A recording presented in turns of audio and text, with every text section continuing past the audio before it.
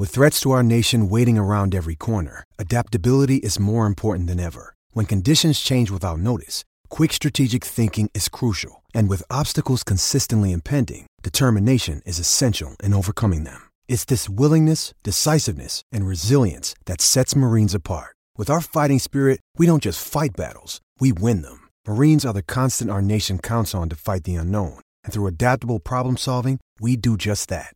Learn more at marines.com.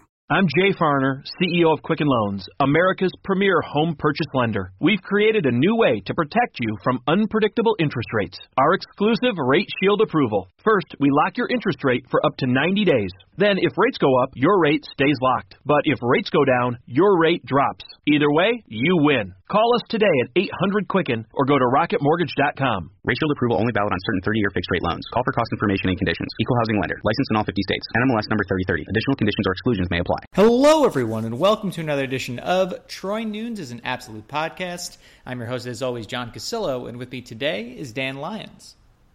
Hello, happy we have a break from the stress that is football week, I guess. Yeah, I was officially done with football by the time the final whistle blew last Saturday. I don't know about you, but I was ready to go. I think I was pretty much midway through the probably second quarter. I actually turned off the game. I couldn't bring myself to do it, and I hate doing that. I don't like to be that guy, but it was really depressing. Yeah, I don't blame you. I mean, I was too busy, getting into Twitter altercations with people, but we won't talk about that. Yeah, if I didn't have like a job where I had to like watch the other games that actually mattered, I would maybe be more like open to sitting through it and and stressing myself out over a game that we were clearly not going to win from the jump. But I was like, you know what? There are many more important things going on in the college football world right now, and me like lending my attention to that just did not seem like it had any kind of payoff. Yeah, I again cannot blame you there one bit. I've been writing about the season kind of is a bit of a postmortem and what went right, what went wrong. I know a lot of others have as well. I don't think we're ever going to get an answer on this defense. I really wish we would, though, and maybe if it's not now, maybe if it's not next year. At some point, I want to know what the hell happened because I think that's really what's lingering for everybody is that, the Dungey injury was just kind of expected, even if it came in a different way than we expected. I think that the defensive collapse was not something that really was on anybody's radar, and between that and the Clemson game and all these things kind of coming together, I think is what has created so much unrest amongst the fan base, if I had to guess. Yeah, I mean, if we had just finished 4-8 as we did, but things kind of kept on looking like they did against Miami and NC State and those other games, I think it would have been one thing. You just said, we got really lucky. We probably should have won another game or two, but like every game was close. It would still have sucked, but it wouldn't have sucked like this because the last three games really made it seem like we had been doing something with, like it had been kind of smoke and mirrors with the defense especially. And, maybe that's the case. What happened in those last three games streamed, coaches figured out something. And I'm not, good enough at breaking down film or reading defensive coverages to figure it out, but something that started with Wake, and then continued through the last two games. And granted, all those teams have talent. Wake's, a really solid team. Lamar Jackson played for Louisville. BC's been really good against a lot of people, so it wasn't like they were just beating us. But something with three very different teams, too. They all identified a critical weakness, and I think depth's a part of it. I think our lack of big plays on defense is a huge part of it. We had been talking about the lack of turnovers that we had been creating. I think they forced 4 in ACC play total, one of which was on special teams, and one of which was Eric Dungey stripping a defender after he had been either picked off or fumbled. Yeah, it's a take back. Yeah, we really created 2 turnovers on defense in the entirety of the ACC play, which is not going to work. If you look at, we bring up Bill C a lot, and I know, the S&P ratings are what they are. But if you look at the 5 factors that create those ratings, that are like the 5, basically the bedrock of what makes a good college football team, it really tells you all you need to know about what this team struggled with. Efficiency. We clearly were not an efficient offense. Defense, we were for a bit. It fell off. Explosiveness, we didn't really do either well. Like, we could hit some deep pass plays when Dungey was in, but after that, that kind of dried up. The running game got better as the year went along, but it wasn't enough to make up for the lack of Dungey. And on defense, we still give up big plays at a pretty high mark, and we didn't make them. We didn't force turnovers. We didn't, create opportunities for our offense. Field position, our return game was good for a while, and we didn't get many big plays from Sean Riley after the first half of the season. And our punting game was good pretty much all year, so no real complaints there. That was probably the only side of that was pretty good. And then finishing drives obviously has been an issue for years. So like those factors, like you could argue that out of like if you take all 5 factors and divide it up, 5 on offense, 5 on defense, we were like probably good-ish on one and maybe like passable on another, but none of them was like a strength, and that's a problem. You need to at least have some strengths in there. So those are pretty telling. I think you could argue against advanced stats, but like if those are the 5 things that go into a winning college football team, according to at least Bill C, who I think is very bright and knows what he's talking about, Syracuse's weaknesses kind of lend to those talking points. Yeah, I think that puts it as nicely and as informatively as possible about why this didn't work out. Again, it's not to belabor this season or anything like that. I think what we're trying to do on the site at least is kind of help us pivot to next season and, I think conservative optimism perhaps. But yeah, like I mentioned, if there's one thing that I would like more information on from somebody, and I know we're not going to get it from Dino Babers because he's just a very close to the vest type guy, we're not going to get an answer on this defense necessarily. I think it does raise a lot of questions about what exactly was found out. The thing is, like, if BC had like a very mobile quarterback, like Darius Wade can run, but not to the extent that Lamar Jackson can or John Wolford can. Like, if we had seen like a third straight mobile quarterback just tear us apart and all that in that game, I would have said, okay, the answer is mobile quarterback. But like, that's not what beat us in the game against BC. Against BC, receivers were wide open. There was a good, 10-yard cushion right in the middle of the field for any receiver, especially the tight end. A.J. Dillon literally did whatever the hell he wanted, and so did anyone else who ran the ball. I just don't know if there was anything. I mean, again, like I can reference Julian maybe, who might be able to shed a little more light, but I don't necessarily, from what I've seen from him, it doesn't necessarily seem like he knows exactly what it is either, and that's not a knock on him. That's just a testament to like how oddly and completely this defense kind of collapsed in a way that if we had seen this all year, it would have made more sense. But because we didn't see it for so long this season, it's strange that with not really much on the personnel side changing from like week 8 or 9 until the collapse against Wake, like what the hell happened?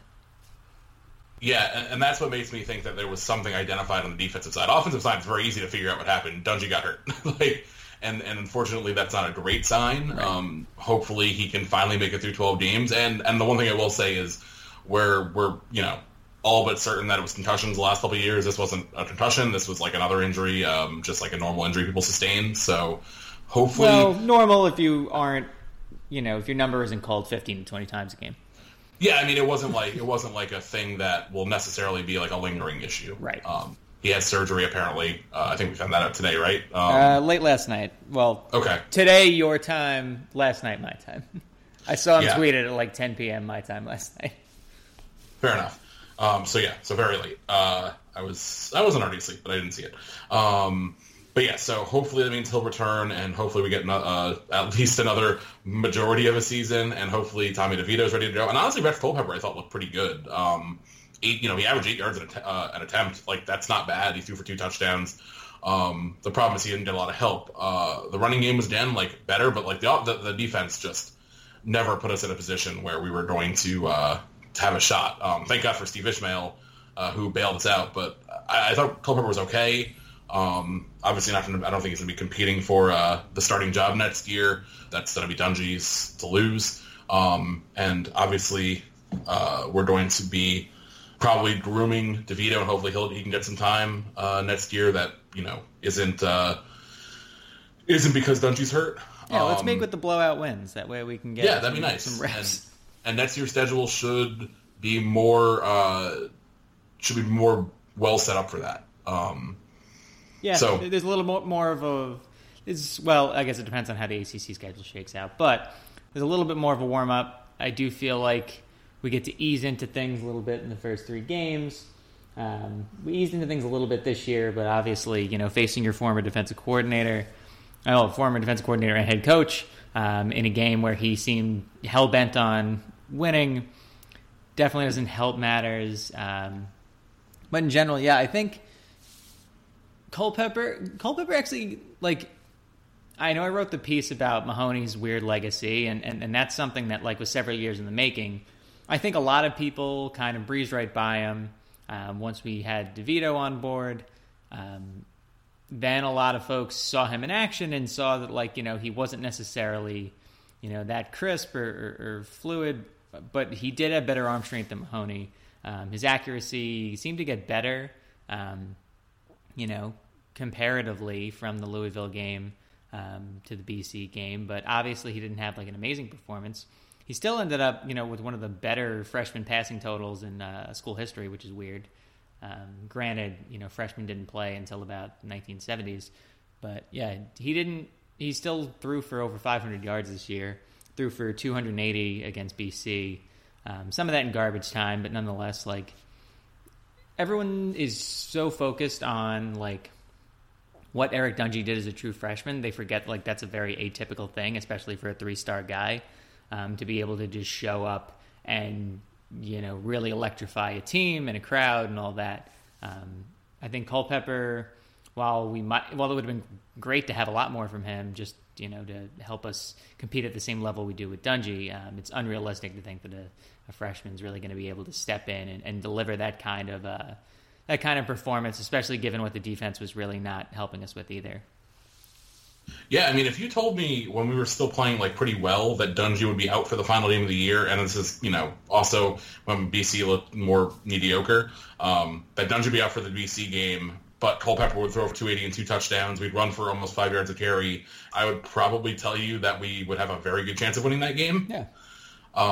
The problem, there were just a lot of drives that didn't go anywhere, so some of those, and obviously Ishmael accounted for way more than half of his passing yards, which isn't the super sustainable, but I'm not going to knock him for what was his first start and first big performance. And with Mahoney, obviously he didn't play in this game.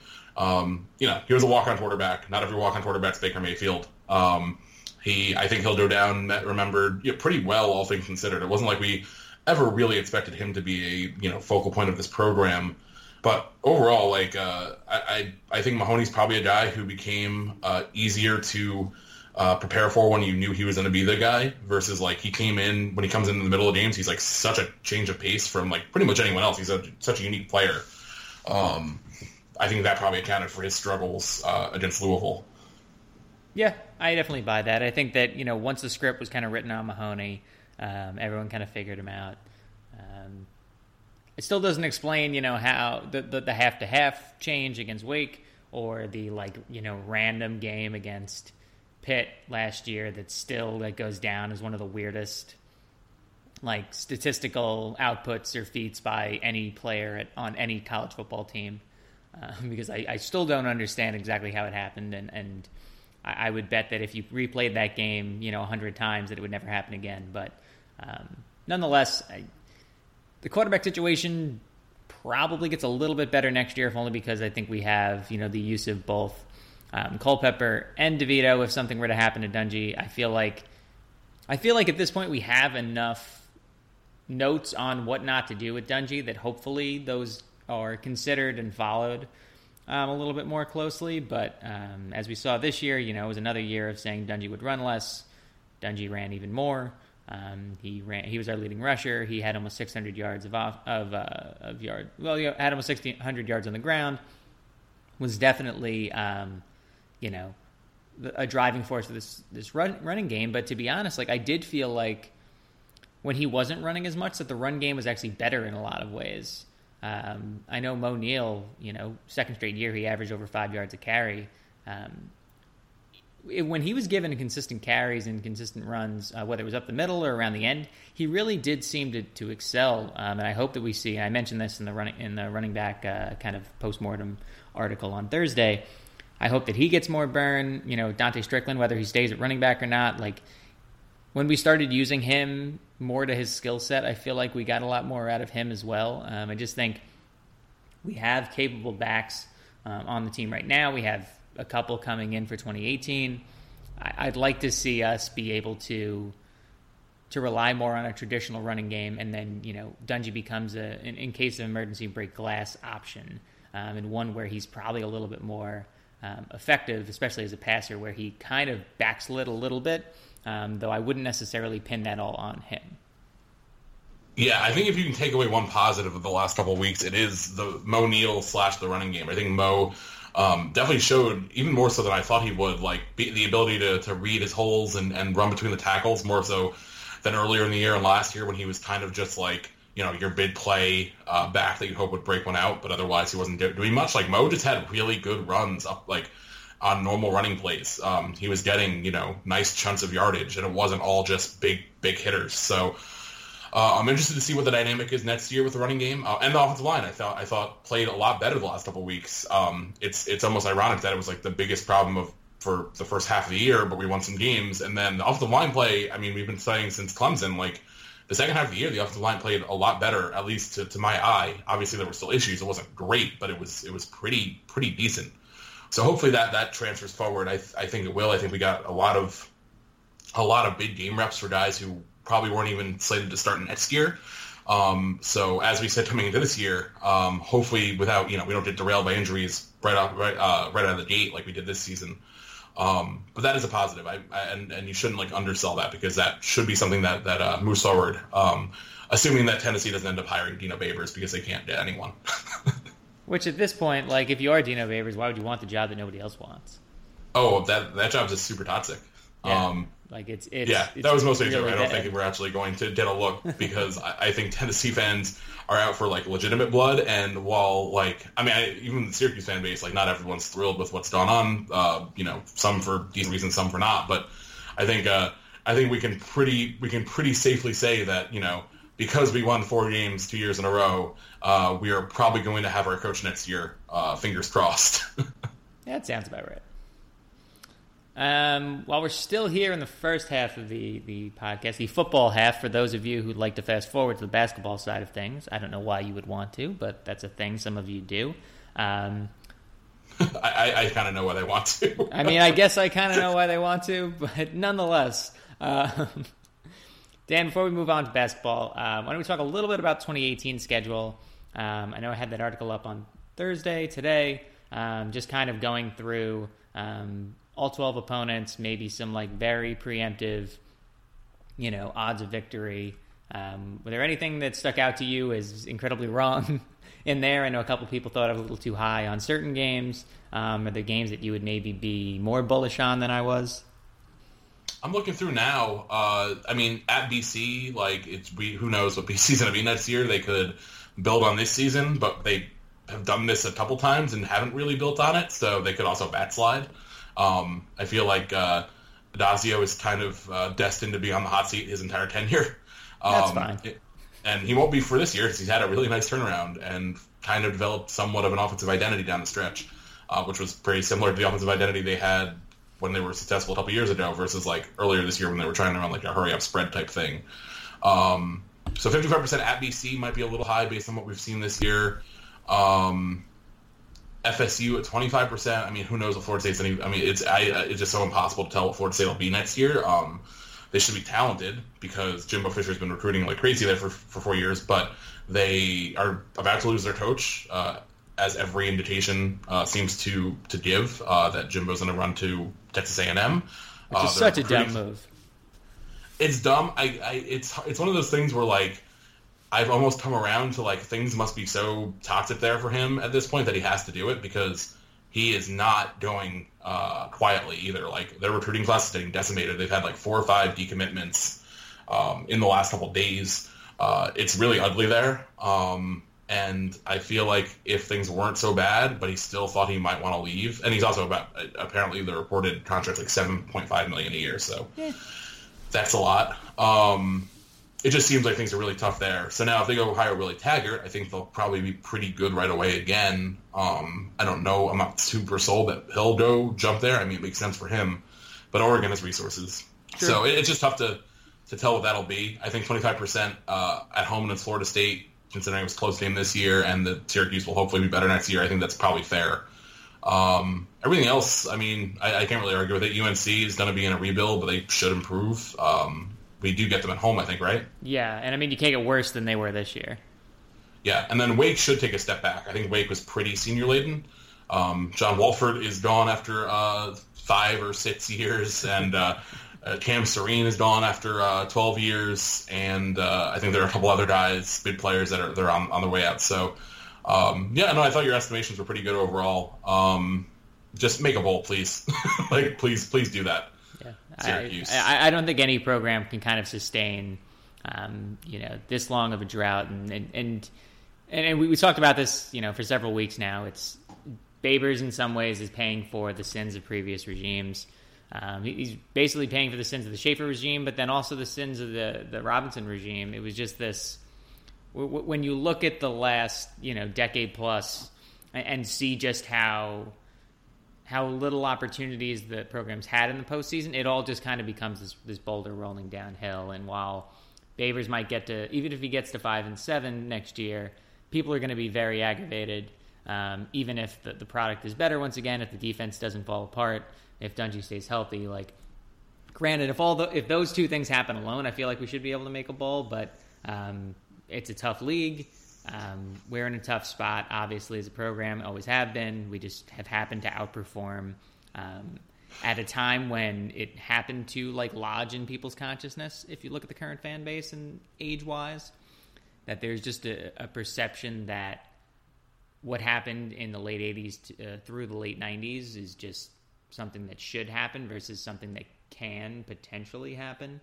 And obviously there's been a lot more dynamics that have changed college football and geography and local economies since then, which could be its own podcast, obviously. So I'm optimistic once again that we can make a bowl, but it's non-negotiable that those first 3 games are wins against Western Michigan, Wagner, and UConn, and then we'll see from there. I think, again, there's enough change at our peer programs and institutions that I think we can get it done. But there's going to be an entire offseason to talk about that as we kind of look at the recruiting class and who leaves other schools and who changes coaches and the like. So I'm not. Again, I'm always happy to talk about the next year's schedule and all that, but I don't necessarily need to go down the rabbit hole so far as to start really kind of diving into the nitty-gritty of what could happen to SU next year. Especially when in 8 months we're going to do a full probably hour and 20-minute podcast on it. As always, for I think it would be 6th straight year at this point. Assuming we're all still here. Mm-hmm. Some days it looks more likely than others. I think I would put us at a solid 92% chance of all being here next year.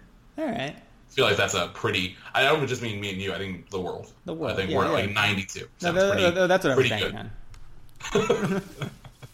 And I think 92 is fair for right now. All right.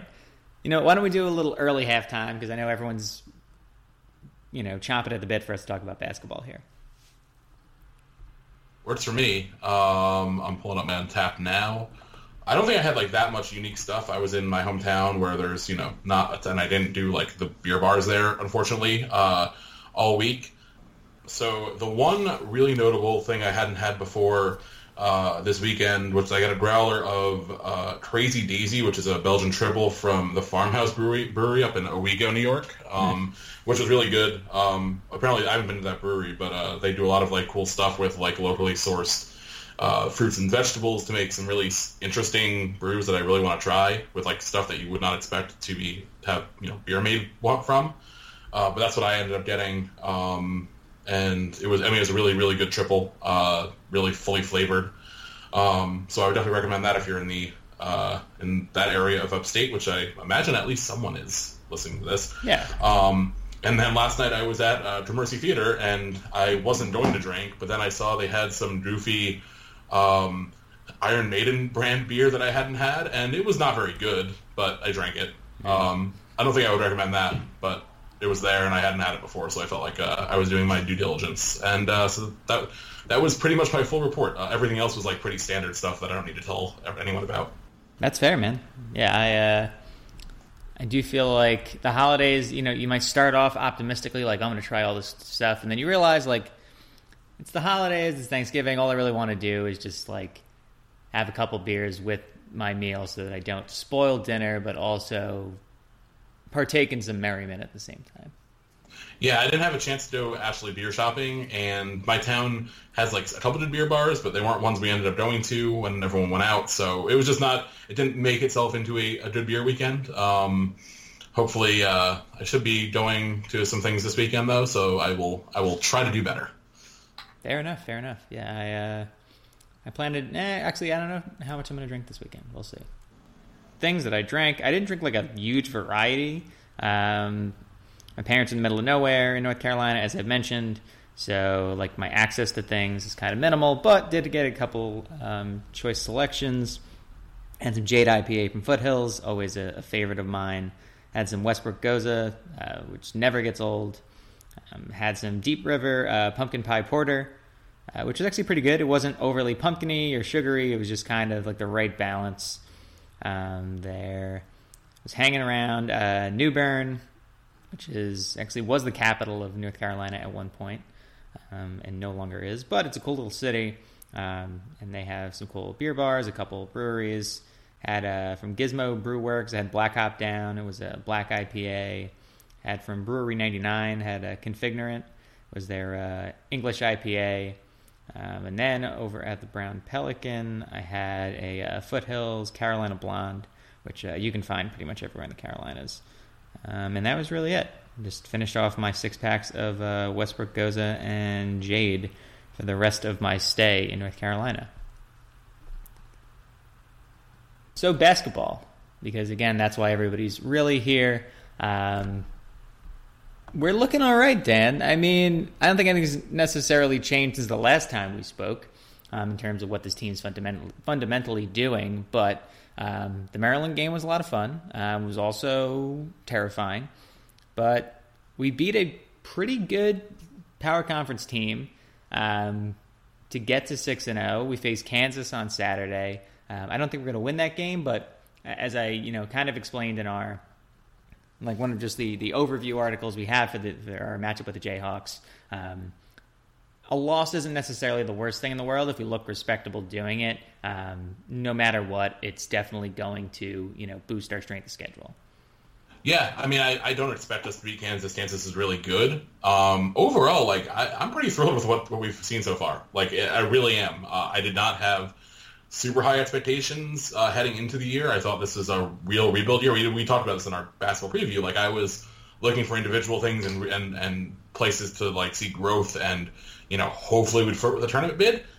I'm pretty sure this is a tournament team right now. Obviously, things could change. We haven't been tested super, a ton, but Maryland's not a bad team. I think Maryland will be, I think they're very much a peer team this year, and they'll be right around the middle of the pack in the Big Ten.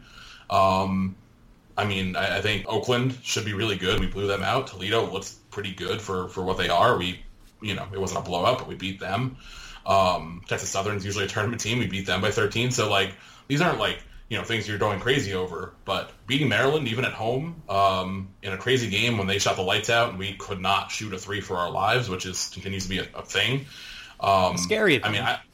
It's a scary thing, but, that's just not this team this year. I've been very impressed. The rebounding, this is probably the best rebounding Syracuse team in, maybe since 2012. I don't even remember how good that team was rebounding-wise. I know we had big guys who could do it. I don't remember how it was as a whole. I don't think it was this good, if only because, I think the variance here is what helps the most. That there's so many guys who can do it. Yeah, I mean, Howard's a good rebounding point guard. Brissett's a great rebounding wing. Dolezaj is a much better rebounder than you would think for his, frame. Sidibe and Chukwu are combining for, I think, a little over 10 a game. And they're basically, if you treat them as a unit, like the center position has been very good for us this year. I think I'm looking at their numbers now. As a tandem, they're averaging around like 12 points and a little over 10 rebounds and actually like a steal and a half and 4.5 blocks per game, basically. That's pretty damn good. Yeah. I mean, neither one can shoot a free throw at all, which is not great.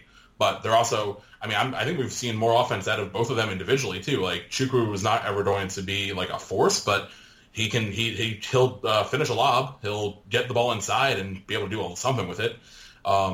He's probably better offensively than we expected. We thought he would just be, block some shots, hopefully grab some rebounds, use your fouls.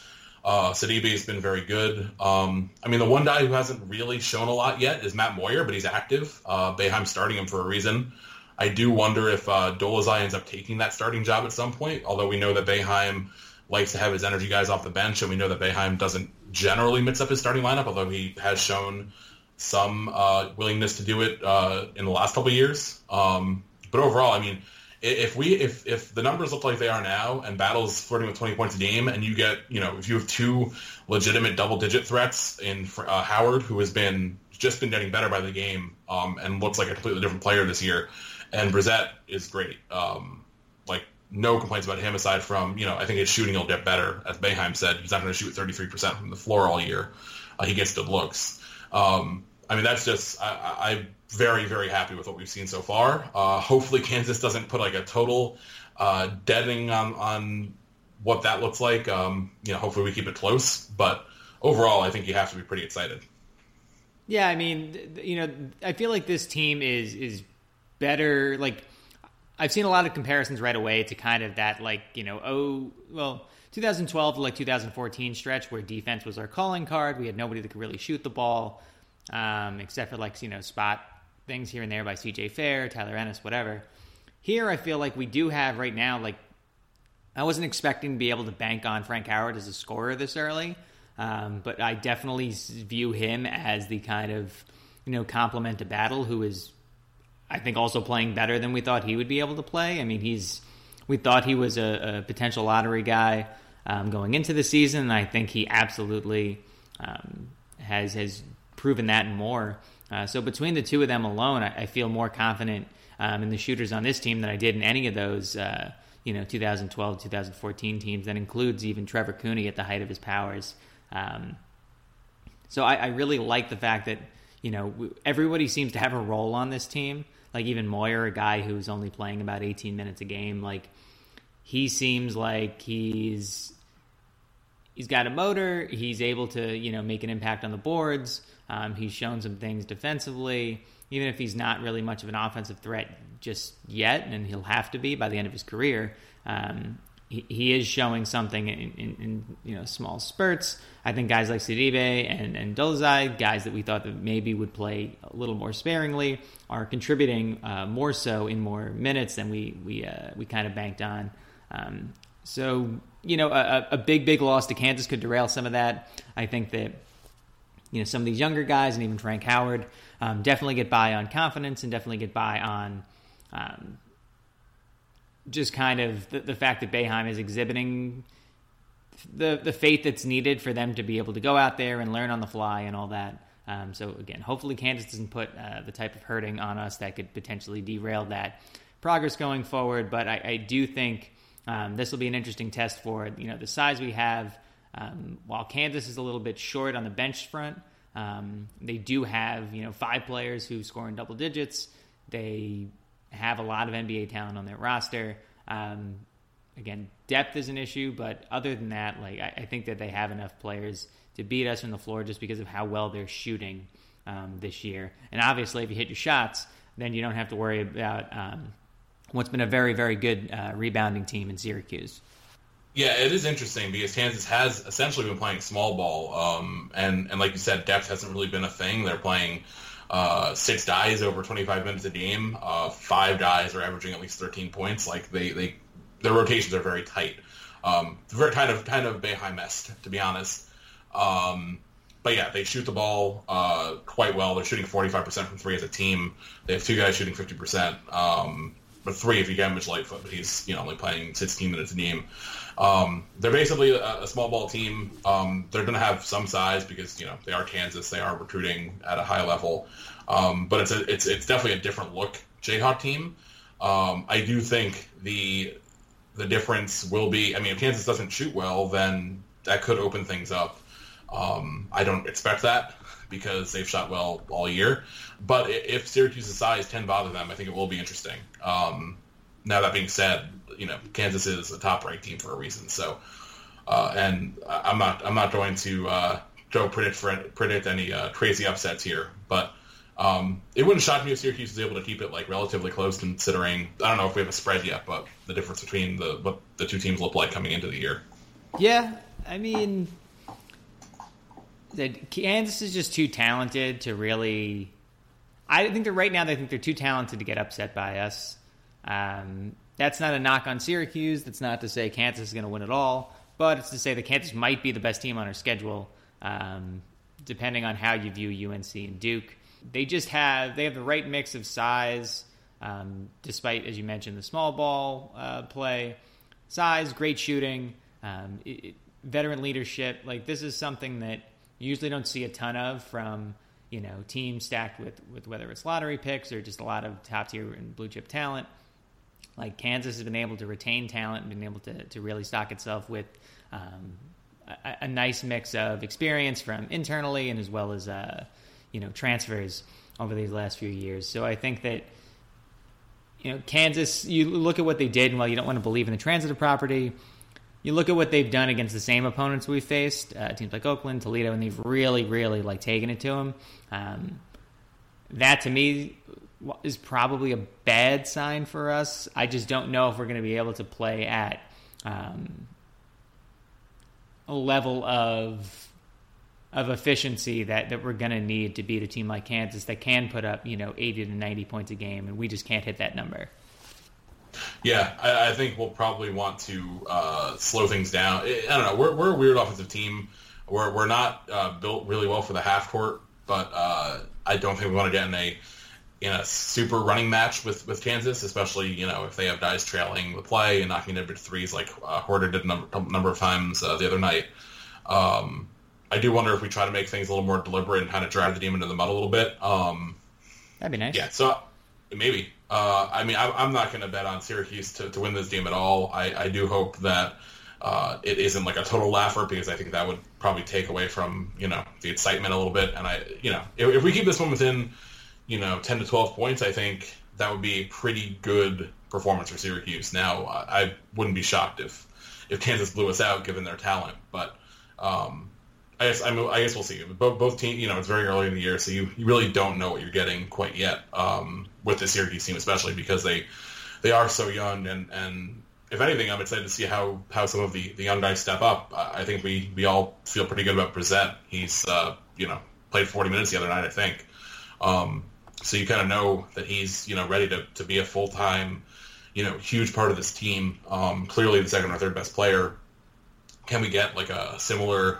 Can we see something from a Dolezaj or a Sidibe just see okay, this guy can definitely play big minutes in huge games like this, especially for when we get down to ACC play, when obviously we'll have Duke and UNC and Notre Dame to contend with.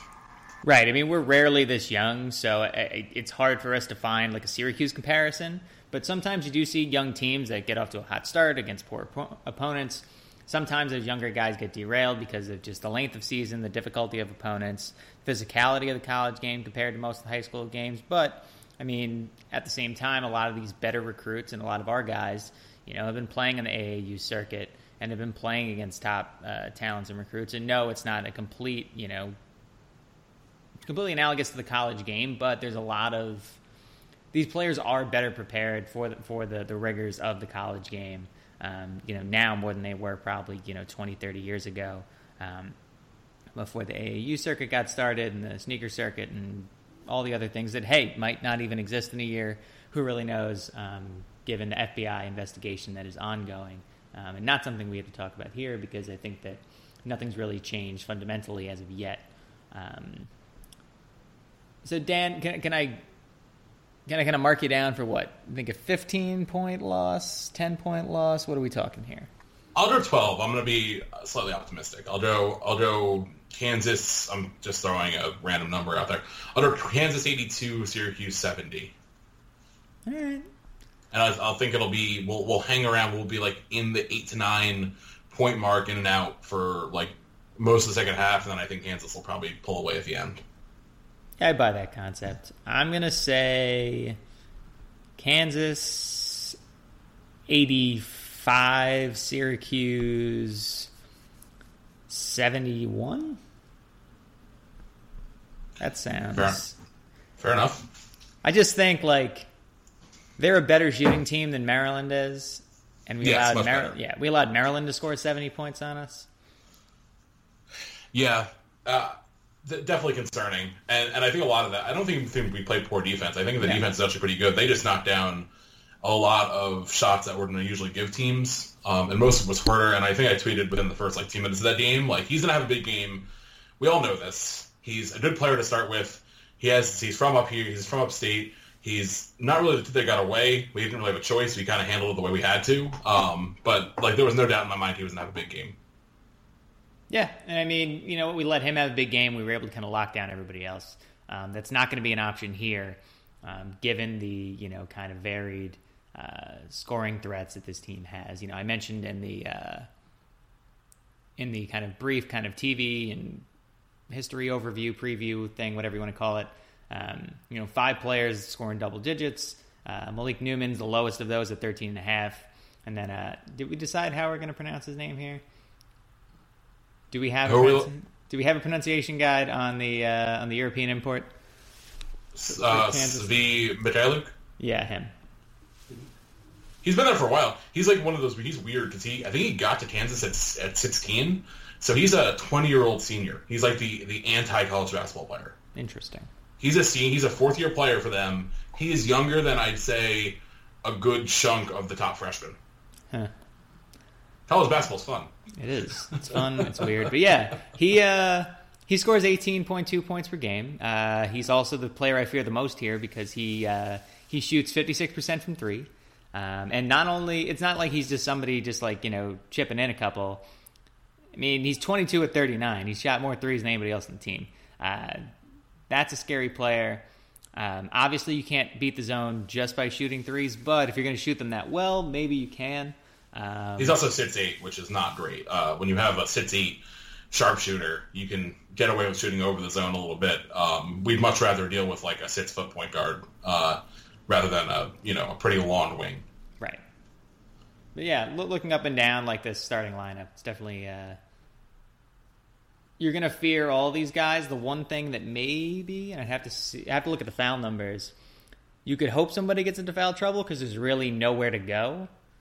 If they do, I mean, maybe Mitch Lightfoot, maybe Marcus Garrett, but in general, there's nowhere to go if they have to go past like the top 6 in this lineup. So, Syracuse doesn't have a ton of depth either. So, playing a foul type game is never really going to be an advantage for us. But if we start seeing some whistles go, the opposite way, perhaps, that's really the one opening for Syracuse that I'm seeing. Yeah, I'm looking at it now. Graham doesn't foul very much. Doesn't look like any of them really get in a ton of foul trouble. LaGerald Vick, who's a super athletic wing, maybe him. He has like 2.2 a game, but like not. And Udoko Azubuike, or I believe that's how you pronounce his name. He's around 2-something too. So yeah, these guys are pretty good about not getting into foul trouble, which they need because like Garrett might play a bit.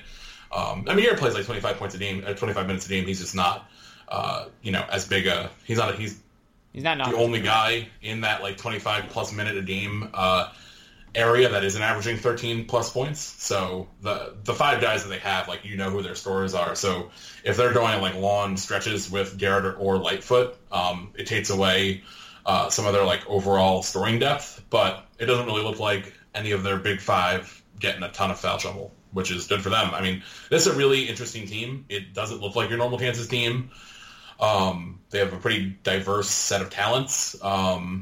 So, I mean, I'm interested. I haven't seen them play a ton yet this year. I saw part of that Kentucky game. So beyond even the Syracuse thing, I think this will be an interesting team to watch just as a general college basketball fan. Yeah, totally agree. So I guess I don't want to look too far ahead, but just looking at, do you think that how we play against Kansas will tell you how we're going to play against UConn the following Tuesday? Or do you think that we can potentially rebound from a loss to Kansas no matter how wide and beat a Connecticut team that struggled to beat Columbia the other night?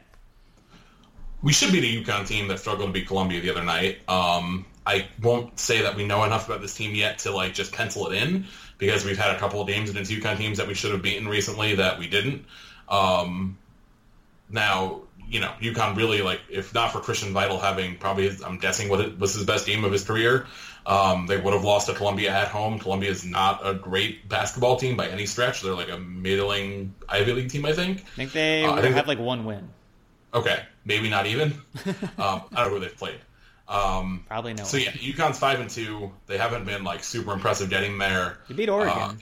They beat Oregon, which was good. And then they got handled by Michigan State, which you expect, and then they lost by about 40 to Arkansas. I don't know that Arkansas is going to be that good this year, so I don't know what that all means. They beat Colgate by 12. They beat Stony Brook by 8. So, it's tough to really know, because Michigan State's is great. I'm not going to give them too much crap for a 20-point loss to them. Right.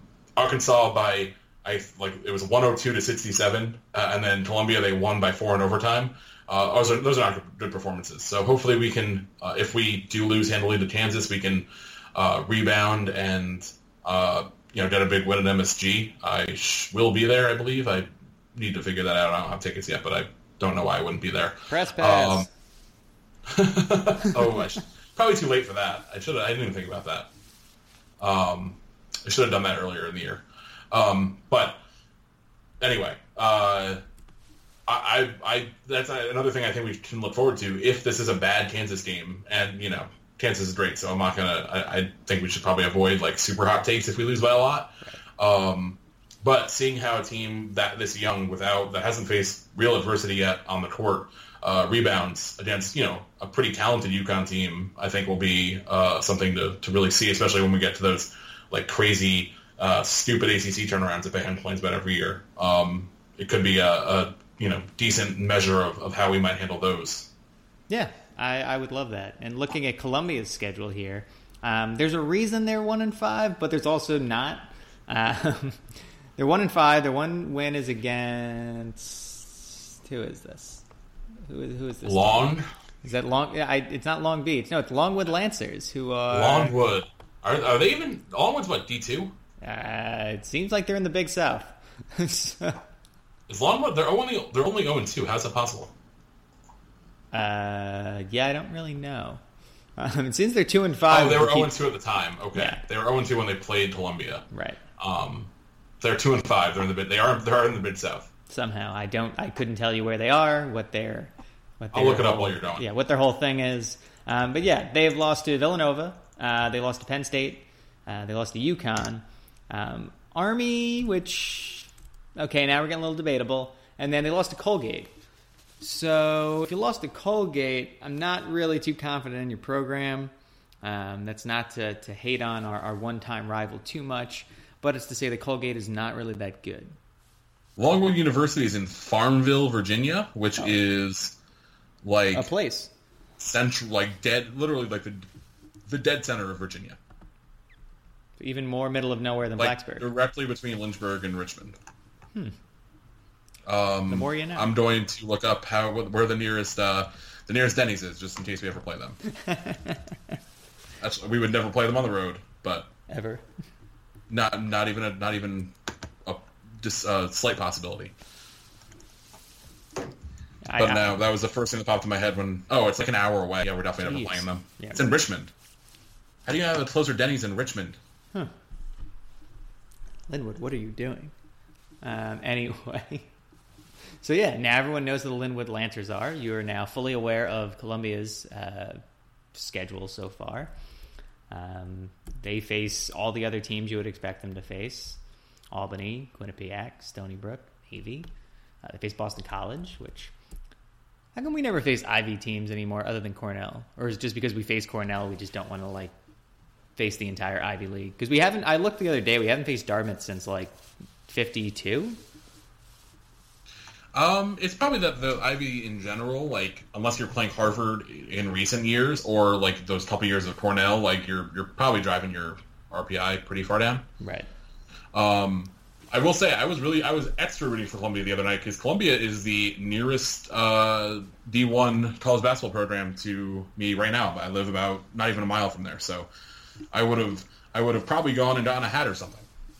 You should just become a Columbia season ticket holder. Yes, I'll start the Columbia SB Nation site. Honestly, like, I've thought about it a couple times. Like, when I was in San Francisco, I thought about, like, stumping hard for USF. Not the Bulls, but the Dons. The Dons. Shout out to, who went there? Will Chamberlain? No.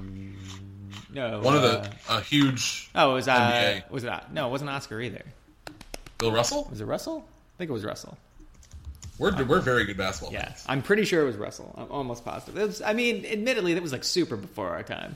Yeah, I mean, this is back when they were good. Yeah, it was Bill Russell. He went to San Francisco from 53 to 56. Yeah, and they made like 2 Final Fours. Yep. I think they won a title. Yeah. I think they might have won 2 titles. Yeah, he won 2, 55 and 56. How about that? At the time, you realize that the University of San Francisco has more NCAA championships than you. Damn you, Keith fucking Smart. They are Tyler Olander University. Way to go. Shout out to We Take the Stairs. It all comes full circle. But yeah, no, I thought about like stumping for them until like the tickets are like not cheap, and they weren't like when I was there either. Like when San Francisco was at least like mildly livable. If you made like less than $100,000 a year. But yeah, like it was not easy. I never went to a game because they were super expensive. Why? How does it make any sense? Just because, like, they're just like small Catholic school, and they just decide they want to charge like $50 a game. And like, I wasn't going to that crap. Do people go? Apparently. Like, there's something to be said to like, you know, filling the arena and selling some pretzels. Like, I guess. I mean, the thing is though, like everybody that goes to school like goes to the games. Apparently. Okay, so that makes sense. But you would think, I don't know. Yeah. I don't know why we're thinking so hard about University of San Francisco's strategies in terms of filling their arena, but still, it's a little weird to me. Because I'm pretty sure most of those tiny schools you can kind of just go for like $10. Usually, yeah. Although, you know what? No, another school that is the same deal, like, and they're in the same conference, I think. So I suppose it makes sense. LMU, same deal. Like maybe this weird small Christian schools. Yeah, like maybe. I've tried because like when I used to work up there all the time, I was literally like less than a mile away from the arena, and it was like $75 to get in the door. Yeah, maybe. I mean, Loyola, I get like when Loyola was scoring like 1 million points a game back in the 90s. But yeah, that is weird to me. I would have never thought of that. I wonder how much it would be to go to a Columbia game. I don't even know where Columbia would play. Yeah, I assume it's somewhere on campus. I have no idea like where on that campus it would be though. I mean, they play football there too somehow. Yeah, but I think that's I don't know. Where is that? I don't know. There's no football field in Morningside Heights. I can assure you. I think they actually play in the Bronx. I think there's a field in the Bronx they go up to. They play at Fordham? I don't think they play at Fordham. Apparently. This is such a niche thing that no one listening to this is going to care about. It's actually kind of amazing. Yeah, Columbia University Baker Athletics Complex is in. It looks like it's Robert Kraft Field. Oh, screw you guys. Is it really? Well, no, the football field is. Oh, it's not in the Bronx. It's just. It's all the way up in.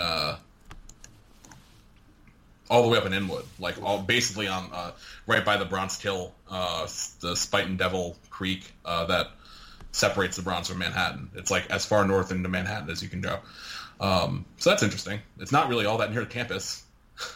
No, although I mean it's still in Manhattan. It is in Manhattan. It's in uptown Manhattan, but it's like a solid 100 blocks from Columbia University. But I guess I mean, where else would you put it? I don't. There's no one near Columbia where you could have it. It's a pretty, dense area. Yeah, and they play basketball at Levian Gymnasium. Is that probably closer 2. Maybe. Google decided not to give me a map on this one, but they gave me a map on the football stadium that's named for Bob Kraft. So, did Bob Kraft go to Columbia? I guess he probably, right? I mean, he has money. That kind of makes sense, I guess. Yeah, this isn't telling me where Columbia plays basketball either. Yeah, I mean the mystery. Maybe they don't. Maybe they just they sent like a random 5 people up to UConn to play, and that's how it turned out. It doubles as their volleyball. It's only a 2,500 seater. It says it's in New York City. I mean, obviously, it's probably on campus somewhere. With 2,500 seats, it should just be, stuck somewhere on that campus. But I don't know. I haven't really been inside any of the buildings, so I couldn't tell you. Nice campus, though. Yeah. Also, Bob Kraft went to Columbia and Harvard. Of course he did. Yeah, that sounds about right. Okay, yeah, it's basically it's like on the northern part of Columbia's campus. Yeah, so probably not even a mile. It's like probably 3/4 of a mile from me. There you go. There's your team to stump for. I said I could pick. I could also try to stump hard for the 49ers down in Long Beach. If I wanted to drive to Long Beach and hit up Beechwood Brewing afterward. There you go. This has been John and Dan Adopt completely irrelevant college basketball teams, even though we have a pretty relevant one to root for already. We do, but you know what? I mean, we need to find like what's our other team on this podcast for basketball season, because during football season we have one that like everybody knows about and that is directly responsible for the return of the Angry Wave. All right, I actually agree. I think we do need a pet college basketball team, because like we don't really talk about Tulane basketball, nor should we. Nor should anyone. Yeah. Yeah, we'll see. We'll keep track. We'll see how Columbia does. If they had beaten UConn, it would have been on. It wouldn't even be a thing. Yeah, I think let's keep an eye, because there's so many more options for us, like hyper locally. Yes, I mean, Fordham's not far from me. LAU Brooklyn would be a fun one. Like LAU Brooklyn's super fun. I don't know if they're going to be good this year, but for that like stretch when they kept to making the tournament, those games look so much fun to go to. What are they? The Ravens, the Blackbirds? Cool. Yeah, the Blackbirds, which is a cool like different mascot. That's where they had the. I've been to the gym now a couple times because of the tournament, which is where they played. True. Pretty nice little arena. Now, this reminds me of my idea. I might have mentioned on the podcast. I know we're just like rambling at this point, but whatever. Reminds me of when I mentioned on the podcast where I was going to like just insert myself as like the South Bay Lakers beat writer. Just like start like showing up to games and just tell them like I was going to be press row whether or not they had one. Because the South Bay Lakers play at they play in El Segundo, like really close to me. But I found out it's like more expensive to get into a South Bay Lakers game than it is to get into an LA Lakers game right now. It's $20 It's $20 a seat if you want season tickets, which doesn't make any sense for a D League team. Yeah, kind of silly. But if again, maybe it's Long Beach, maybe it ends up being LMU. I can actually get into UCLA games for cheaper than I can get to LMU games. It's just then I need to get all the way over to UCLA, and as you may have heard, it's not easy to get into or out of the Westwood area on game day, just because of where UCLA is located and where Pauley is located. It's not really fun. Isn't that just like all of LA? Well, yeah, but like this part in particular, like because Pauley's also like in the middle of UCLA's campus, like at least like for like you're going to deal with traffic like when you go to the Rose Bowl, but like the Rose Bowl is also like set aside from the rest of Pasadena. You just kind of bank on it and you make a day of it. You hang out in Pasadena.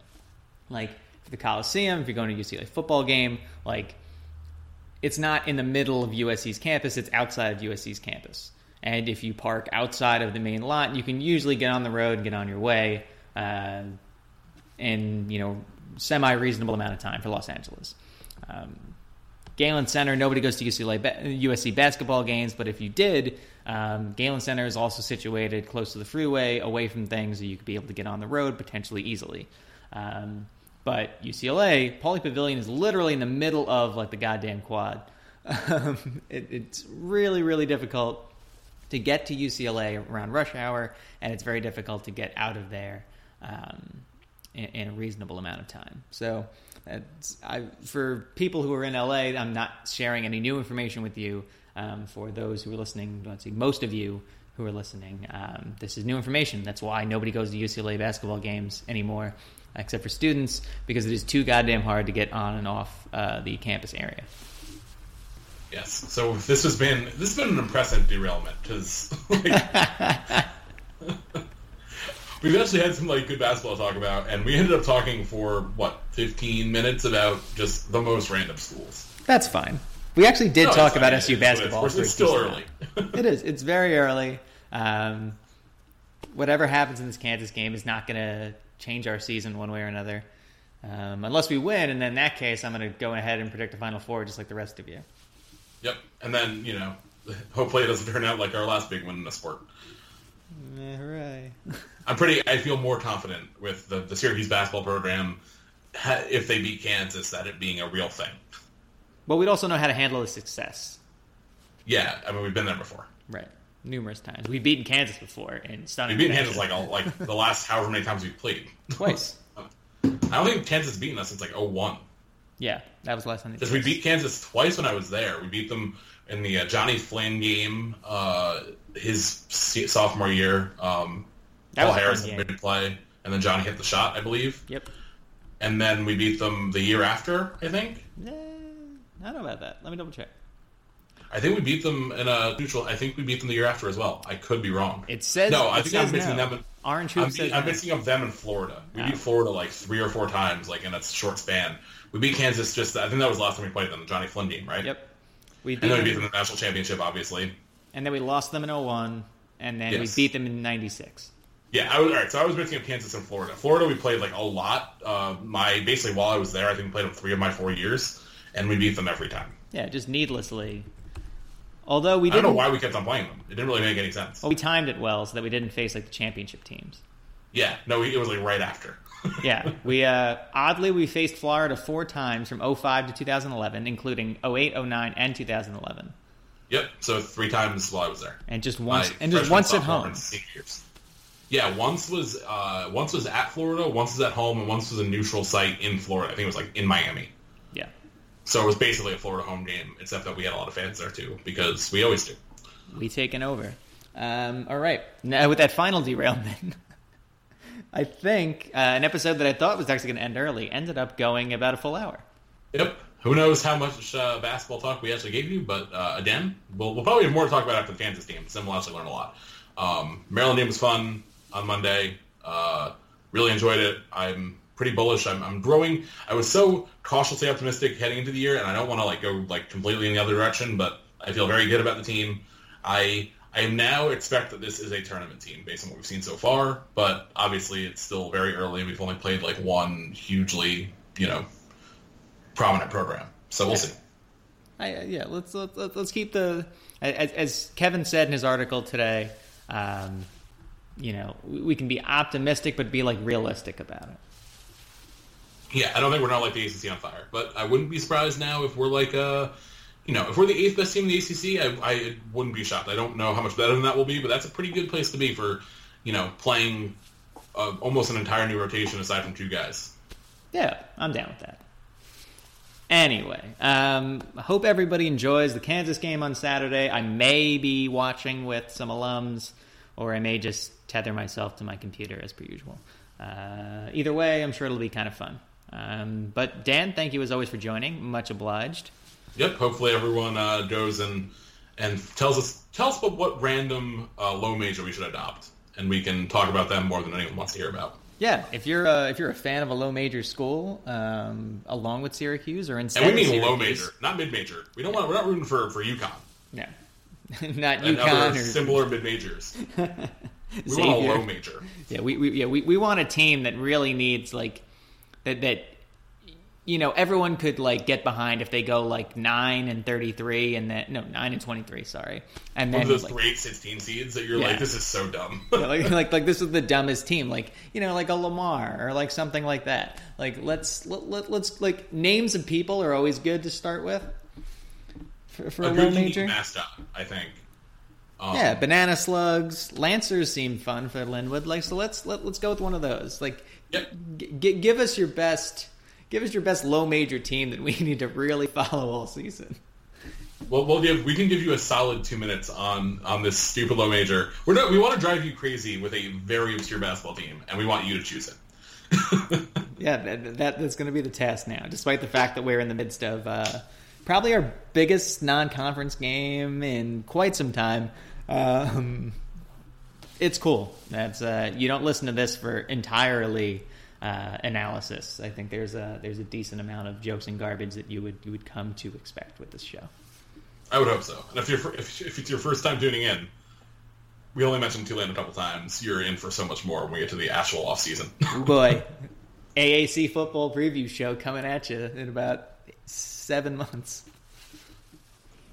Very excited. Anyway, that was Dan. I'm John. Thank you, everybody, for listening to Troy Nunes and Absolute Podcast. You can rate, review, subscribe on iTunes, on Blog Talk, and go Orange. Go Orange. At Jared, we know devotion isn't a once-a-year occasion. And once the flowers have wilted and the chocolates have disappeared, you'll still want them to know how much you care. Dare to give a gift that lasts this Valentine's Day with our incredible selection of jewelry. From delicate rose gold to bold black diamonds, Jared has hundreds of pieces under $299 and exclusive collections you won't find anywhere else. Shop online or find a store near you at jared.com and dare to be devoted. At Jared, we know devotion isn't a once-a-year occasion, and once the flowers have wilted and the chocolates have disappeared, you'll still want them to know how much you care. Dare to give a gift that lasts this Valentine's Day with our incredible selection of jewelry. From delicate rose gold to bold black diamonds, Jared has hundreds of pieces under $299 and exclusive collections you won't find anywhere else. Shop online or find a store near you at jared.com and dare to be devoted.